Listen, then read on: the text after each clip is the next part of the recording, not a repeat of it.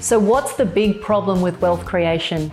How do people like us, who didn't inherit a boatload of money, who are investing and building wealth from our own blood, sweat and tears, how do we invest in a way that gives us remarkable results and become financially free before retirement age? I don't know about you, but I am sick of hearing from wealth gurus and experts who don't walk their own talk and prescribe strategies that are a one-size-fits-all approach.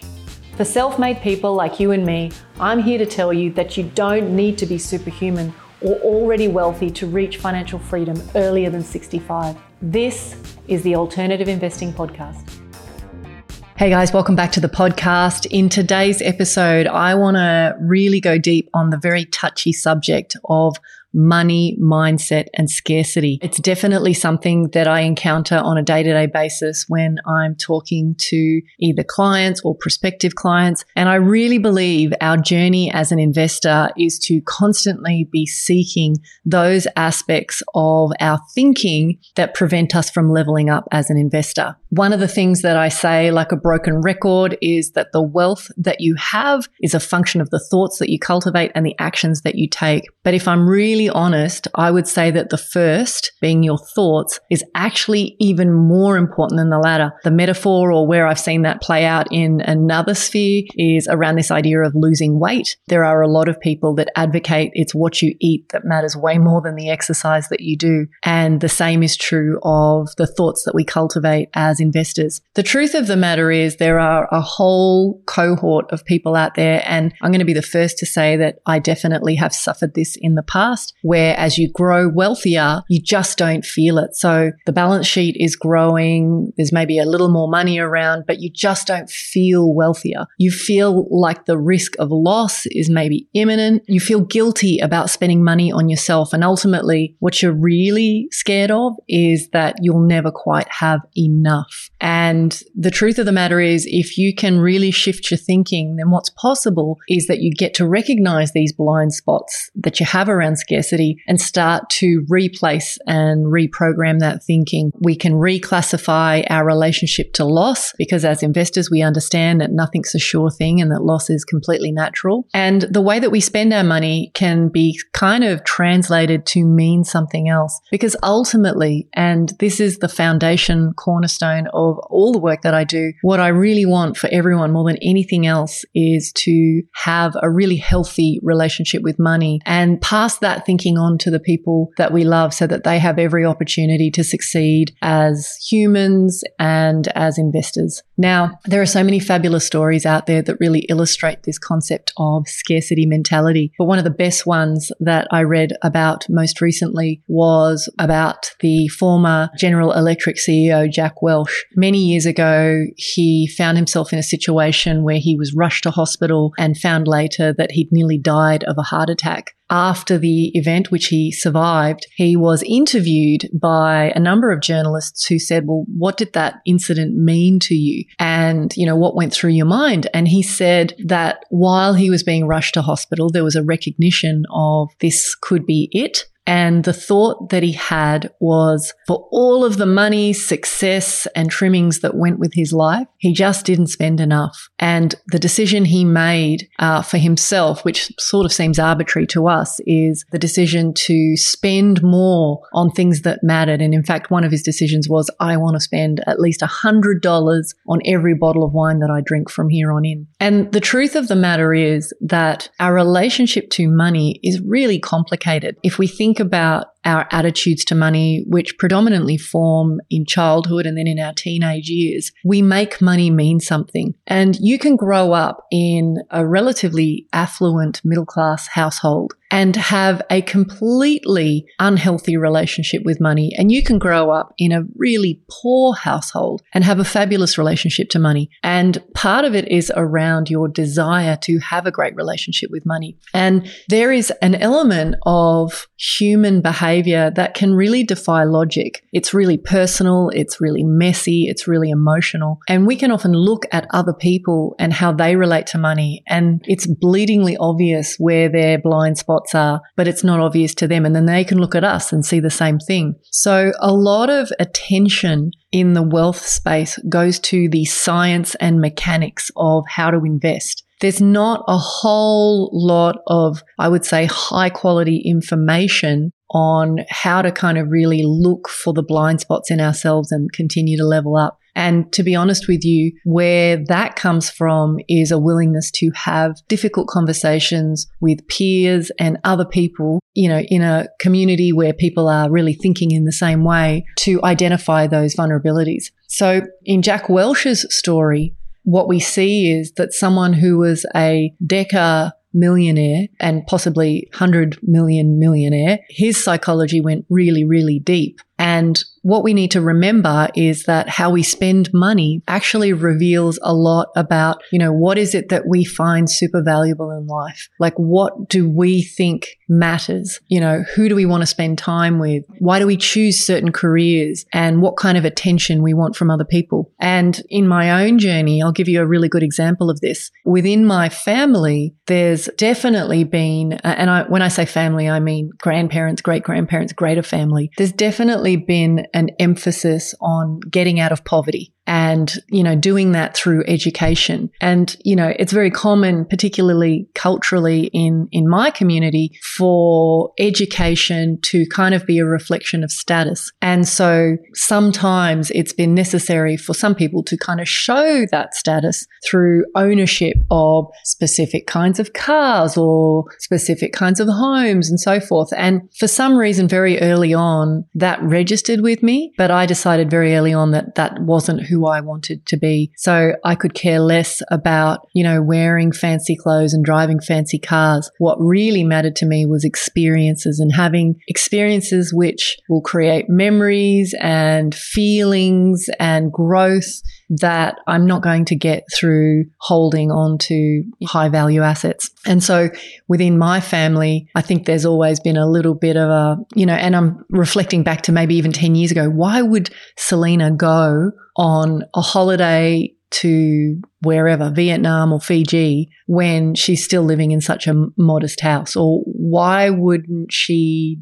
spend her money over here? One of the things I learned early on is you've got to, you know, drown out the voices of those that dissent your spending decisions and turn up the volume, you know, in terms of building a community or a network on people who kind of share your values and, you know, enjoy spending money in similar ways. So if you recall, there are 4 pillars that I talk about a lot in my podcasts, and it's what I advocate even from an education point of view, is there are 4 pillars or 4 things that we constantly need to be focused on to level up as an investor. And the first one is obviously stewardship, how you care for and look after money when it comes into your world. And that includes how you spend it, investment effectiveness, how you choose to invest, what kinds of assets, what kinds of strategy, knowledge, which I will often carve up into wisdom, which is gleaned from maybe non-traditional sources, other investors, things that are not really mainstream.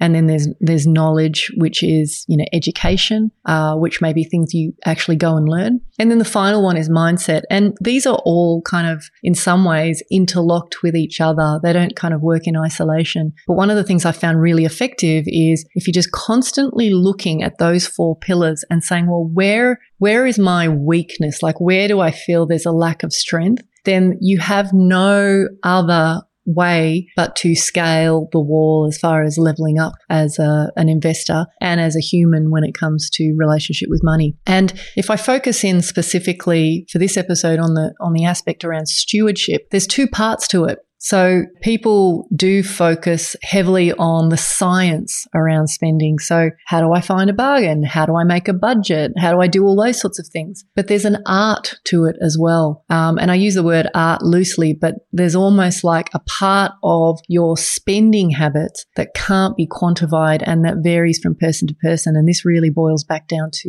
you know, the value system that you have. So how people invest their money is not often obvious. So, you know, I have the luxury that people share their investing strategies and thinking with me on a day-to-day basis because they want to level up. They want to know how to be better investors. But what I would say is how they spend their money is actually quite visible to a lot of people. And I think it shows a lot about who you are and can provide you insights if you're seeking to, I guess, emulate a certain persona when it comes to relationship with money. So I want to make this point, and I know I'm sort of being a bit flowery here, but when you're looking for people that you want to admire, be really conscious of why. In the topic of wealth and money, it's really easy to hone in on someone as being, well, they're rich, so I admire them and I'm going to emulate them. But I think if you can kind of pull that apart a little, you want to really identify what characteristics you admire about a person specifically. So I'll give you an example. You can find someone who's really wealthy, but really McScrooge, like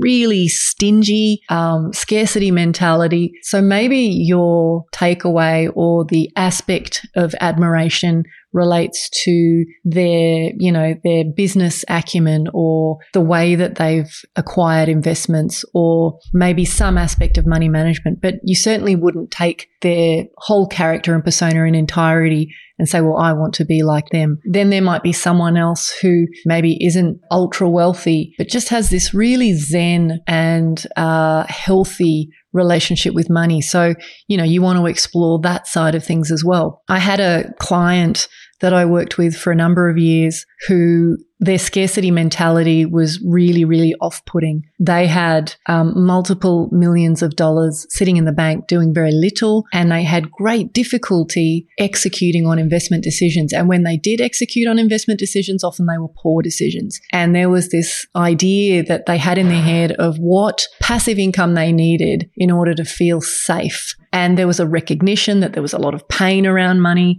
There was a lot of frustration around money. And yet their outward appearance to the rest of the world was, I have a great relationship with money. I know a lot about money. And on many levels, there was a lot that you could admire about this guy's business acumen, his ability to articulate the science of making money. But when you pulled back the curtain, there was almost this toxic, cancerous aspect to his personality that was really causing, personal internal grief and a lot of challenges from a mental health perspective. Now, everyone is different. And the reason I share these stories with you is there are no black and white rules. Different aspects of market cycles can also affect the way that we feel about money. After COVID lockdowns, there were people out there spending money with full force, things like the secondhand car market, hobbies, all sorts of things that had previously we'd been starved of. Suddenly we felt an explosive need to go and spend money on those things. They often call that revenge spending. And if you dig into these things, what I've often witnessed is that people who feel